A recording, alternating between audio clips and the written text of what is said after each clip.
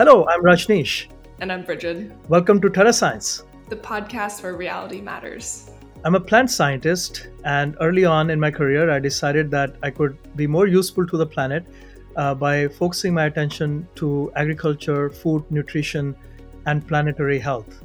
And I'm also interested in consciousness. And recently, Bridget and I started this podcast, Terra Science, to invite wonderful guests and discuss problems, but also solutions that can help us find answers in the near future. Yes, absolutely. And I'm a communication grad and a former vertical farmer that is very interested in public education and nutrition as well. And today we have a very, very special guest, Canopy Meg, Meg Lowman. I met Meg in 2015 for the first time. I gave a TED talk soon after hers. And I have to say, there were big shoes to fill soon after that wonderful talk on climbing canopies. But I have tried and stayed in touch with Meg all of these years and followed her work, and recently also read her book that recently came out, The Arbornaut. So it's wonderful to have you here. Right? Oh, thank you. What a pleasure. I'm just so happy to be able to rejoin our discussions, Rajneesh, of years past and meet you, Bridget. So this is really great. Thank you. So just to get us started, Meg is a ecologist, and I will say her motto is that no child left indoors. And especially, she's a huge proponent of bringing women and minorities and also people with disabilities into science and exploration. And I will ask Meg if you can introduce yourself to tell us what got you interested in canopies and your brief life story, and then we'll discuss more in depth. Oh, thanks. Sure thing. So I'm a small town kid, nothing fancy, no big advantage in any way, except I did climb a few trees as a child and made a few very dangerous tree forts with my little girlfriends. And somehow I was able to take that childhood love of nature and trees and turn it into a career, which is pretty crazy, and ended up being one of the first people in the world to find techniques to study the whole tree, whereas most foresters study just the bottom of the tree, or if they ever saw the top of a tree, it was after they cut it down, and they usually, of course, squished the insects and the birds had all flown away. And suddenly I developed a couple of methods to go up a tree, and it turned our world around because so many things live up there. And as it turns out, so many important things are happening. So the technical term for my profession is Arbornaut, whereas astronauts explore outer space and aquanauts explore undersea. Arbonauts technically explore the tops of trees. So that's a little summary of my whole life in 2 minutes or Thanks, less. that's great. I will say I've also met some psychonauts. But it's wonderful. Arbonauts is a really good term, and I just wanted to show this book. This I think came out in 2021, and I thought we can have our discussion today, and maybe have it in three parts. In the first part, we can talk about the problems that we face as a planet, as a single species that does a lot of work on the planet and impacts it, and the problems that we face. Then the second part, all the work that you have done and the challenges that you faced. And in the third part, maybe talk about some of the solutions. So in the first part, to just start discussing the problems, I really enjoyed reading your book and the way you describe, first of all, the diversity on the planet and how much of that is above the canopy. It is amazing. Because of a couple of us climbing these trees, we now recognize that 50% of the terrestrial biodiversity lives in the treetops, which is pretty surprising. I call it hit you over the head science because I'm not really an Einstein or some kind of fancy person that developed all these new formula, but it's just by climbing these trees, we suddenly realized a whole continent exists over our heads. And that's pretty awesome. And of course, in light of global issues, as you might have alluded to initially, Rajneesh, half the world's primary forests have disappeared in our lifetimes. The three of us, maybe at least two of us, are the same age.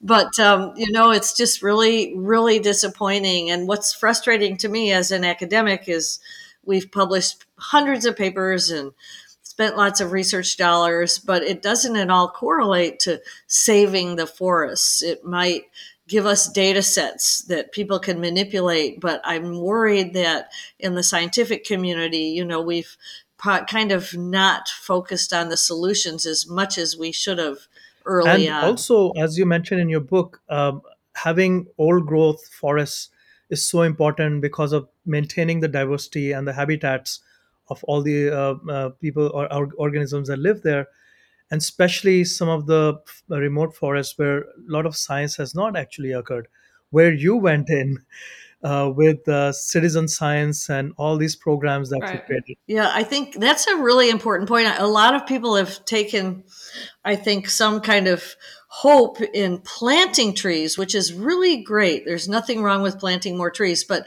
it certainly doesn't substitute for saving the old growth forests. I always point out to kids a koala can't live on a seedling.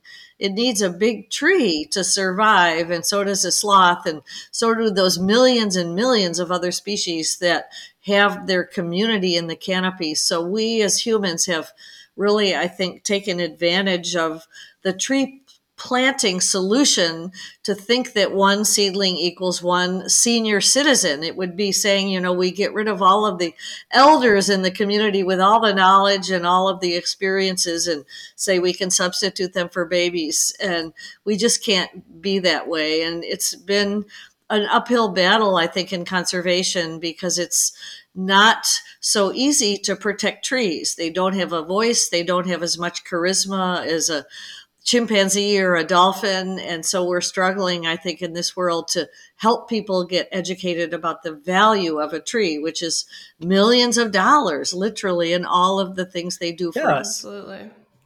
and Go ahead. I don't know if you had a question. That's okay. Go ahead. So I was thinking maybe you can tell us about the several different ways that some of them, actually most of them, that you designed to study canopies, and some others, including I think it's sort of like balloons and things. So maybe we can talk about some of the ways that, including the ones you designed, how to study those top canopies. Sure. So when I was a really young and naive graduate student on a scholarship to Sydney University in Australia, I suddenly found myself confronting 200-foot high trees. And where I grew up in northern New York State, the trees were only 50 feet high. So I couldn't see the leaves. I couldn't see what was up there. And yet I had this crazy idea that I wanted to learn about leaves in tropical trees. And so I did take a piece of metal and weld it in the university shop into a slingshot, which was an actual gadget that wasn't for sale in Australia at the time. And I took a string and learned how to put the string over a branch and then in turn pull a rope over the branch. And I sewed a harness from some seatbelt webbing, and I borrowed some caving equipment from folks who use their gadgets to go down into a cave. I wanted to go up, but the gadgets all apply differently. And they thought I was pretty funny, those cavers. And lo and behold, scared out of my wits, I'll be honest, I managed to climb my first tree, a coachwood. And when I got up to the top, everything was buzzing and pollinating and eating each other and doing all the cool things that happen in a very healthy ecosystem. So there was sort of no looking back or down or whatever you want to say. And, after doing that rope business for, 4 or 5 years and teaching a lot of others to do the same, I still felt frustrated that you could only have one person on one rope for safety reasons. So I did end up working at an ecotourist lodge in Queensland, Australia, where thanks to a wonderful bottle of red wine in fine Australian fashion, the director of the lodge and I had this idea that we sketched on the back of a napkin, what if we could make a trail in the treetops? What if we could create these skywalks or bridges? And lo and behold, the first one was born in Australia in 1985. And that in turn, I really do truly believe led a lot of Australians to rethink saving their rainforests. They had thought of them as dark, evil places full of snakes and mud and leeches. But when they got into this walkway, they were just so awed and got a sense of wonder. And so I came back to North America and built some there and built some in Central America. And the idea has caught on all around the world. So that led to technique number two, because with the canopy walkway, you can take a dozen people at once or a whole class. And then along the way, I met some creative, brilliant French people who had these inflatable ideas. And we ended up mounting several expeditions using hot air balloons and inflatable rafts. And then finally, the Smithsonian piloted the use of a construction crane in 1992, which is the fourth major method, but a little expensive for most countries to afford because the crane drivers are unionized and you have to bring one into the jungle. And you can imagine that's a pretty expensive endeavor. And they drive the crane, but the scientists operates the data collecting. So there are only about 10 cranes in the world. There's only one set of inflatables, but there are now about 50 walkways and hopefully several hundred sets of ropes comprising the canopy toolkit. Wow, that's absolutely incredible. And I just want to mention, like, as you're talking, I've also read most of your book as well. And I know you're summarizing it right now, but I can hear you referencing things that you talked about, and it is in fantastic detail in here as well too. As you're reading it, I feel like I'm also looking up into the canopies sometimes because of how well you describe it. So I just wanted to mention that as well. Thanks. And I praise my editor because I think she kept saying, "Why did you make a slingshot? What caused you to do what you did?" And I had to really sit alone for hours and hours and remember what in the heck made me do these crazy things. And so I guess that's the value of a book where you can kind of spew out the whole process of science, in this case, field biology, which people think of some kind of rugged Crocodile Dundee, and maybe it is a little bit, but it's full of curiosity and methods and it's lots an of fun. adventure story. And I feel like also just about you in particular, I feel like you're very relentless almost, and it's a good thing to be able to go back out and consistently go through all the data and leeches and insects and all of that too, that I think most people, or some people at least, will not put themselves through. I know I was crazy. But yeah, sorry, I might have gotten us off topic. No. That's actually No, thanks for your pitch for the book. I'm so grateful because I wrote it for people like you to get a sense of field biology, hopefully for women to appreciate the challenges, and for people to think hard about the fact that there still are these discoveries in our own backyards. I mean, what could be more local than a tree?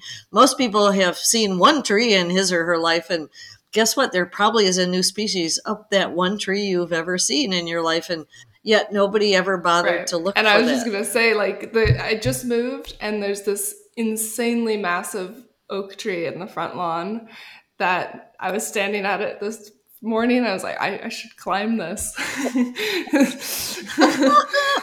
We'll have to mount an expedition, Bridget. I need some ropes or a canopy here. It'd be great to discover a new species on your new oak tree. That would be amazing.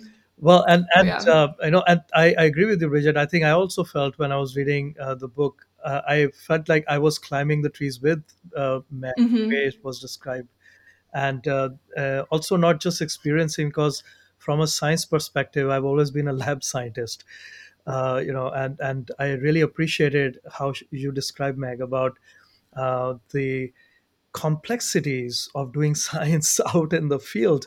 And many of those data sets and designs you had to develop yourself, especially maybe if we can talk a little bit about the defoliation or insects. I think you've contributed immensely to that topic.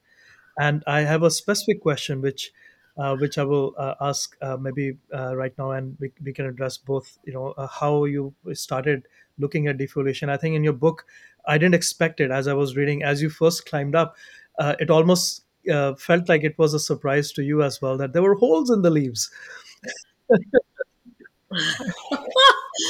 It was a surprise. As a botanist, I guess I thought all the leaves would be perfect and they would be highly defended from any enemies. And so, therefore, there would never be holes. And that was one of the amazing, I call it a dog leg in my research. And I think research is full of these little zigs and zags where you don't expect something to come out the way it did. And so, when I did very carefully number all these leaves because I was interested in their lifespan, and then I returned a month later and found half of the numbers had little bites out of them and half of the leaves had big bites out of them. I thought, oh my gosh, these insects really, really upset me at the time. I thought they were absolutely disgusting to do this to my beautiful field methods. But then I thought, wait a minute, maybe this is a huge impact on the tree. And of course, it turned out to be that way. And studying these, what we call plant insect interactions, became so much more important. And lo and behold,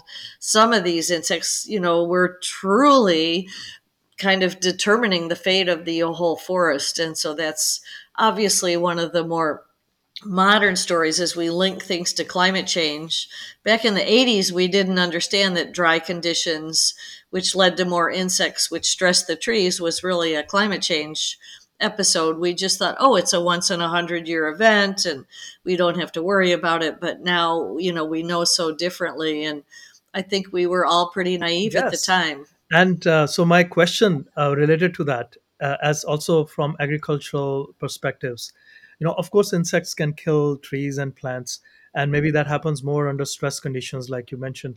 But what I find very amazing, and also your findings describe that, is maximum maybe there's 25% or 30% loss of leaf cover, and in agriculture maybe it's a little bit more, and also in some trees I think it was sassafras, where it was a lot more. Um, but what seems to be amazing to me, and maybe I'm over analyzing this, there seems to be an understanding between the tree and the specific insect, how much to consume, how much to devour. I think so too.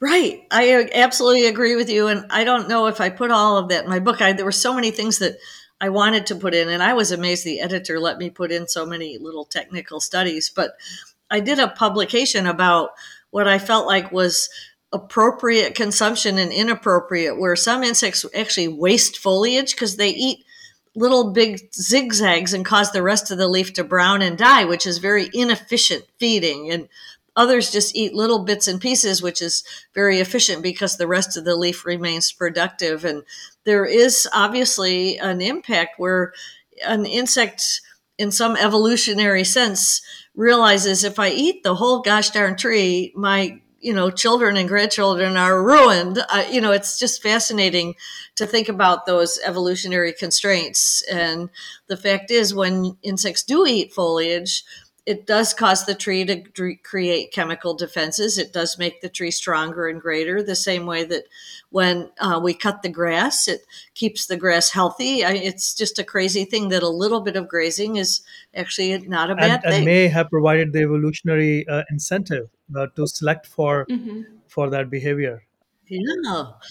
Yeah. And with crops, it's very challenging to you, I'm sure, because you have these monocultures, and that must make it a Yes, lot more and challenging. the reason a lot of those monocultures exist is to provide solutions to certain insect with insecticides inherent in crops, and but we won't go there for now.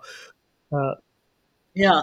But you know what? I'd love to just mention that we found so many single species or monodominant tropical forests. And one of my advisors, Joe Connell, a fairly famous rainforest and biodiversity ecologist because he studied coral reefs, and he and I went around the world and looked at all of these single species forests. And quite frankly, there are more than you would realize. And there are these controls of insects on them. And we did, look into the soil and discover the mycorrhizal associations. So there's all these amazing factors that are controlling, if species have one species dominant canopy or multi-species dominant canopies and how they And you mentioned survive. that in your book, the mother tree, that it may not be just the same species. Yeah, exactly. Yeah. And Mhm. also, through all these expeditions, you and your teams discovered many new species, including nutmeg, which Yeah. has new beetle, All the and also time, yeah. tardigrades, eight And species of tardigrade. oh my, Wow. I know. My poor boys, my son Eddie got his wedding present was a species of tardigrade named Oh, after him and his wife. He's like, Mom, most kids get a car or a deposit for a house. We got a new species of water bear from that's Ethiopia. fantastic.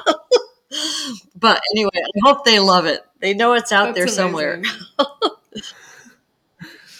And one thing I wanted to talk about also is just how you not only have all these challenges with the research to do with the environment, but also um, the people that you meet. I think some of them seem to be amazing throughout the book, but also you've also had a lot of struggles because of different inequalities and such through gender inequality as well. If there's anything on that you'd like to discuss as well. Well, I'd love to. And in a sense, that's really what inspired me to write a memoir. I'm not a famous enough scientist like Marie Curie to write my memoir, but I really wanted to put my ideas to paper about maybe helping other young women be better than I was and maybe avoid all of my misadventures, as I call them. And so that was part of the inspiration to write the book. But when I was little, I never had a woman science teacher. I never knew a woman scientist. I loved Rachel Carson, but she was dead. I loved Harriet Tubman, who was, in my eyes, a naturalist because she felt the moss on the trees in the middle of the night, leading the slaves northward on the Underground Railway. So I had these figures I really admired, but they weren't living people. And so it was just amazing to me to keep loving trees and studying trees and become a scientist, but then look around. And of course, I was asked to make the coffee, or I was, ejected from the geology class and this and that and the other. So I had to really pretty quietly, because I was shy, sort of persist and pursue. And I think things are changing, but I still believe that women don't have it quite the same as men. So it's important. It took me my whole career to dare to speak out about that, because I guess I was afraid of losing my job if I ever, was negative about the gender inequality in some of my workplaces. But I think it's long ago and far away, more than time for all of us women to speak out and just help both genders. I'm the mother of two boys, so I really want boys to benefit too from recognizing implicit bias and other things that happen along the way. And hopefully the book points that out. I tried to make it mostly amusing because some of the issues were pretty funny, but maybe not inside, but I had to make light of them in order to survive. And I think, today we are hopefully on the path forward to more inclusivity, and particularly with minorities, which meant a lot to me to work with as advisees, because I felt a lot of sympathy and empathy with some of my students that also had to have a fairly difficult pathway, as did I. And I think that kind of might be relating to how you were calling it, like the tall poppy effect. Oh, I yeah. really, you mentioned it multiple times, and it felt like it kept happening to you, where there'd be some sort of like toxic leadership that you'd be demoted, or some sort of um, just not recognized for all of your efforts and accomplishments, and then seeing other people have to go through the same thing, that is difficult. It makes me feel very lucky for being having so many opportunities in my generation as well, but also recognizing that you are part of the generation that led the path, especially in the science field. And even if you felt like you had to stay silent, I'm so glad you didn't give up and kept pushing through, and Oh, making sure that even if your book's coming out now, people like me who I did communication, I'm not a science major at all, but I'm reading it and I'm way more, open-eyed to things about the science world that I had before, So I think that's still making a great impact. Yeah. Yeah. Yeah. Oh gosh. Well, there are plenty of stories I didn't put in the book. I can Maybe promise there'll you be that. a round two. Well, and I wanted to add to that, Bridget, what Bridget is talking about. I think there's cultures, and certainly I come from one Mhm. as well, where it's integrated into early on in and childhood, different roles, Right. gender roles, and that just causes problems in putting ceilings, mental ceilings in what one can achieve. But as also as a sort of like a, not maybe a minority, because Indians, there's probably more Indians around the planet. We're certainly not a minority, but we are a minority in terms of certain professions, and so I also experienced some sort of similar pressures, but not the same way as gender inequalities. But I was just thinking when I was reading and relating to many of the things, but also appreciating the different types of things that men don't experience but women do. So I think it's a really important aspect of this book, for people to read, both men and women, to understand and maybe cause some better changes in our societies. Right, and I hope so. And also culturally, I'm glad you brought that up, Rajneesh, because I have a huge love for India. For example, I did a Fulbright there. I've been there dozens of times and have family almost with my colleagues. And yet, writing about another person's culture is a tricky thing. I tried so hard to make sure that it sounded objective and kind. And even though you and I both know there are times when my women colleagues were very much under the gun, and yet I couldn't just write a book with their voice. But I had to try very hard to try to explain. For the take home message for me always was, you need to develop trust in these different cultures: Ethiopia, India, Malaysia, some of the different case studies that I used in my chapters. But it still is difficult, and I hate to say it, observe some of my Western colleagues go to countries and act like colonialists, where they dominate, they want their data set and then go home. They don't want to pray with the local priests, or they don't want to maybe stop and be mindful of whatever the local protocols might be. And so we live in a world where there's just this quiet tension in science that still needs ironing which out, which I I think. appreciated very much, especially you highlight that further in the church forests of Ethiopia, where going there and really relating with the culture and individuals, and having someone on the ground there, to cause such a positive change, which even today continues. Right. Yeah, it is tricky. And I look at our academic system and I worry because I don't think they teach us, oh, by all means, develop trust with your colleagues, or take time out to pray if that's what the locals require you to do.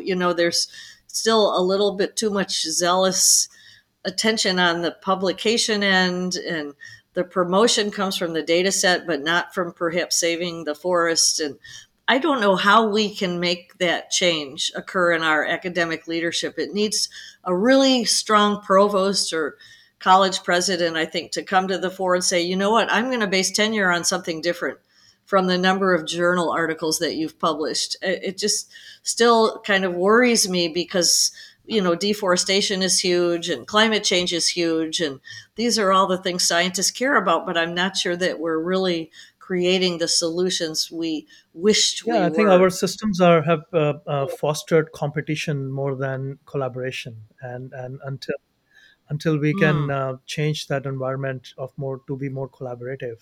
And hopefully we are on that track. And you've certainly started that with all these symposiums, including the fifth one that was in India. And actually, I don't know, we you introduced me to Subhadra, I think 3 or 4 years ago, and I did Zoom call with her, yeah. and I think we applied for I think it was a a grant together. Of course, that it was first application. It didn't work out, but I thought we had a really good plan, and I would love to go back and try to work together with you and Subhadra to bring to try some of those ideas, including Class Light, which is developed by Greg Asner, which is light based. Right. Fantastic. Yeah, that would be so great. And I think it's time for India to be part of that would be So we fabulous. can talk more about that later on. But continuing, Perfect. I wanted to also bring up some of the technologies that you mentioned in your book, including iNaturalist and BioBuzz, I think it's called. Maybe you can tell us a little bit about those two. Sure. And I was the director of science at the Cal Academy at a critical time. So I was fortunate to broker the deal to bring iNaturalist, these two crazy guys that had developed an app. And it's Stanford, mind you, in Greg Asner's lab, by the way. And we're looking for a home. So we figured out how to keep them in the museum because they belong in the museum world. And it was very touch and go for quite a few years. Nobody wanted to pay them a salary except me and one or two others. But now it's quite a foundation, I think, of citizen science, as we call it, where people can take pictures of wildlife, submit it, or do little bioblitzes, meaning little, field days where you count everything in a city park and you submit it. And experts love to go online and give the IDs, and it's all become part of an amazing data set. So we're building up this toolkit for average people to do science, which is really, really critical, and hopefully not only inspires kids, but produces pretty good data for governments and local, places to understand what lives in their neighborhood. Yeah, I think combining that with some of the technology Bridget and I are working on, which I started actually. That's the TED talk I gave on in 2015. It's an app, but it's evolved, and I've been working on it pretty much on my own, developing it over these years. It's simply a platform which has the entire food chain on it. So from farmers being able to look at more sustainable amendments for soil, accessing microbiome type of research, or accessing tools to study what's happening to their soil, what's happening to their crop. I joke about this, but it's kind of serious. We only worry about soil health many times, but just to worry about soil health is not enough because crop health is even more important. If crop health is good, soil health has to be. It's almost like the refrigerator, which is the soil, which has all the nutrients. But if the crops don't have access to it, then it's all going to waste and going into our rivers and causing all problems. So Yeah, we have all these yeah. tools in agriculture that can measure soil health, but we really haven't put much effort into measuring crop health. So I think providing that kind of information on this platform and connecting farmers directly with consumers, as well as grocery stores and restaurants and grocery stores being able to show the story of the farmers. Ultimately, I think what I'm leading to is exactly what you said in the last chapter of your book, which is the only way to cause change is through consumers, how they spend their dollars, Right. and to educate them and inform them. This platform is designed to do that. I hope we need your app right away. We need your app in forestry. We need it everywhere. But it is a frustration because I think most consumers don't purposefully buy things so that their children will have a bad life. I think they buy things for reasons that they are not educated. And we have done a terrible job as a society and I think as an American government to not label products, to not show the supply chain, to not even show the origin of a product and really what the energy cost is. And I don't know who can ever make that happen. We need some incredibly charismatic president that can swoop down and just do this.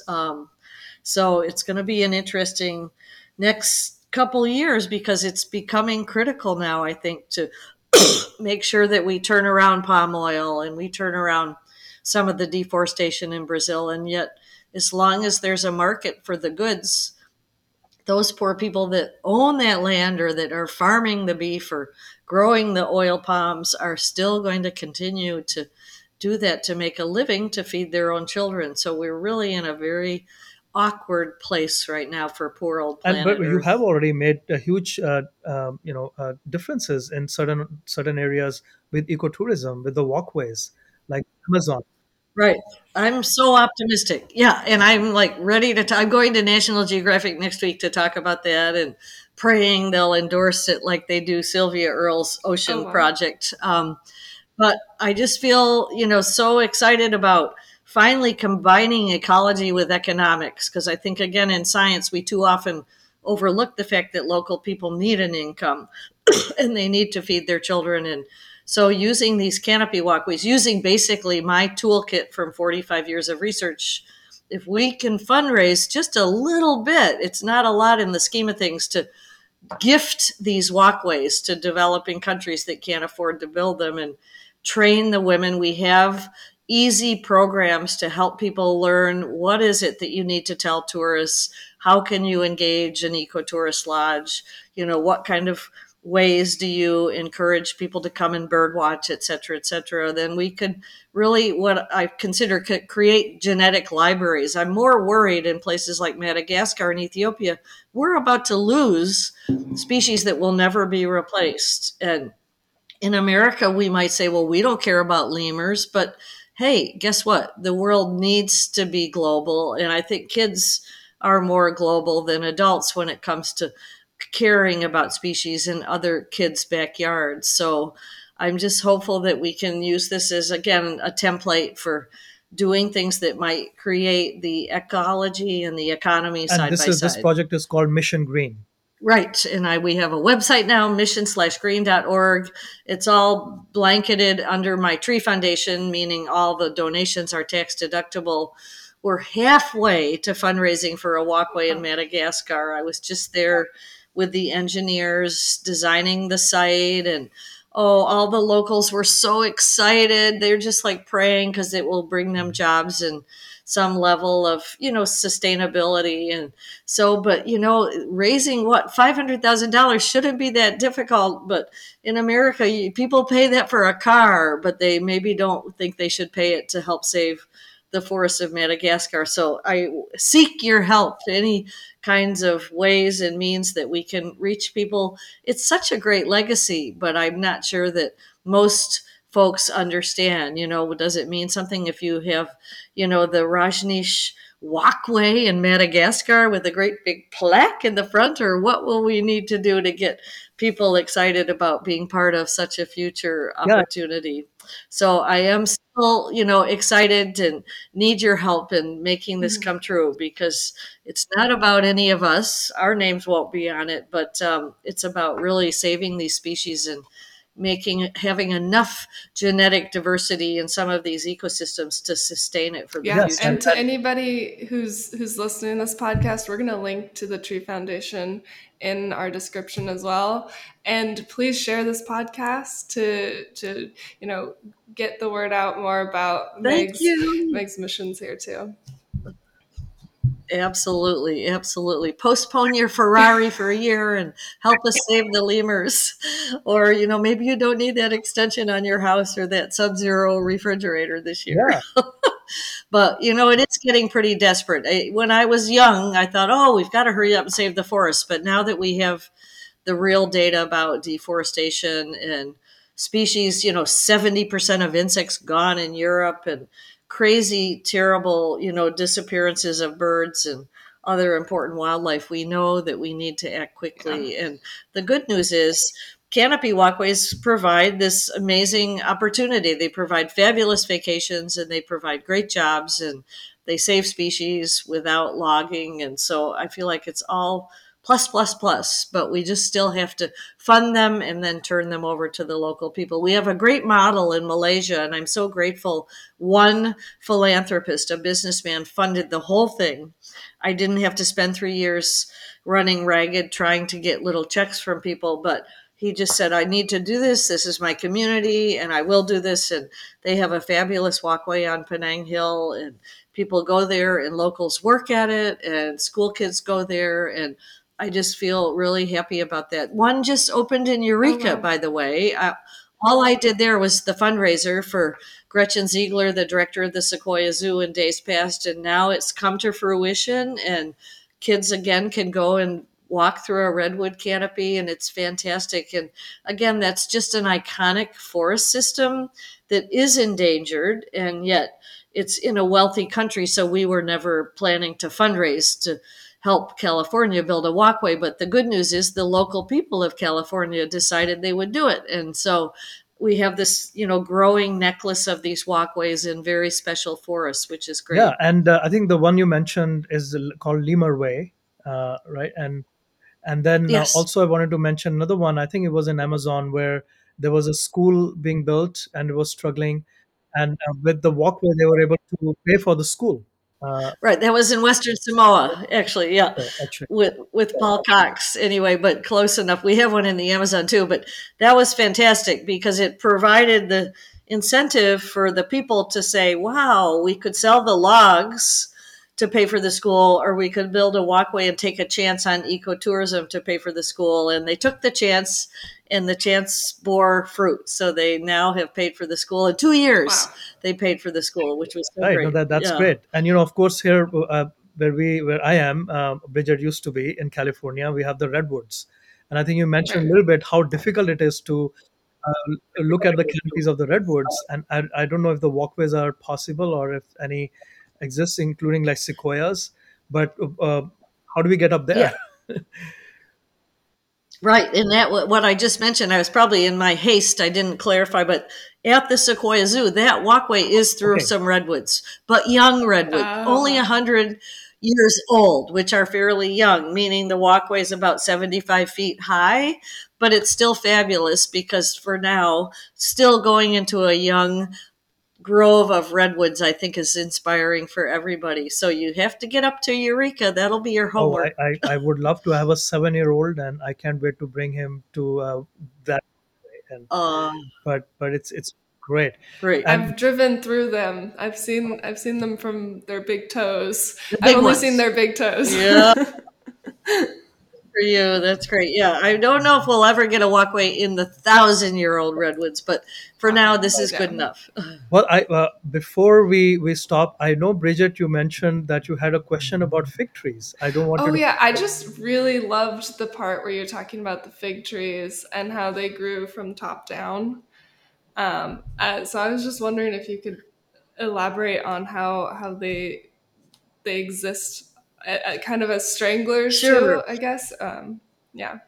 Yeah. So in every chapter in the book, I had a Hmm. favorite tree, and I did a little tree essay at the end, which was my editor's idea. I worried it was too technical, but I guess people can always skip it if they don't want to read about trees. But my chapter about the challenges of women in science, I identified with the fig tree. That was my icon, my Yeah. mentor, my inspiration. And the reason I did is because figs are the only group of trees that start life at the top. So they take total strategic advantage of water and sunlight right away.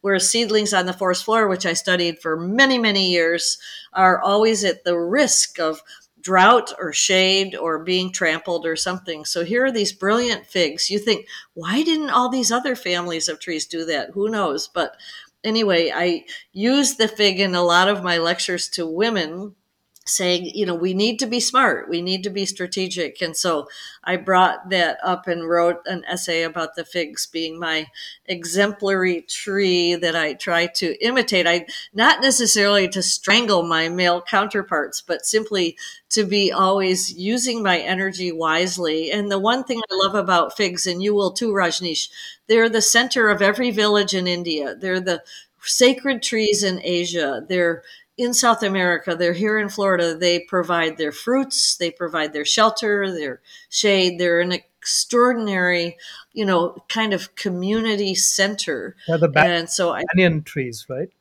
exactly the banyan trees. There are some 700 kinds of figs, of which some are banyans and some are this and that. But it's just, I think, a fabulous group of trees, and so they're my favorite.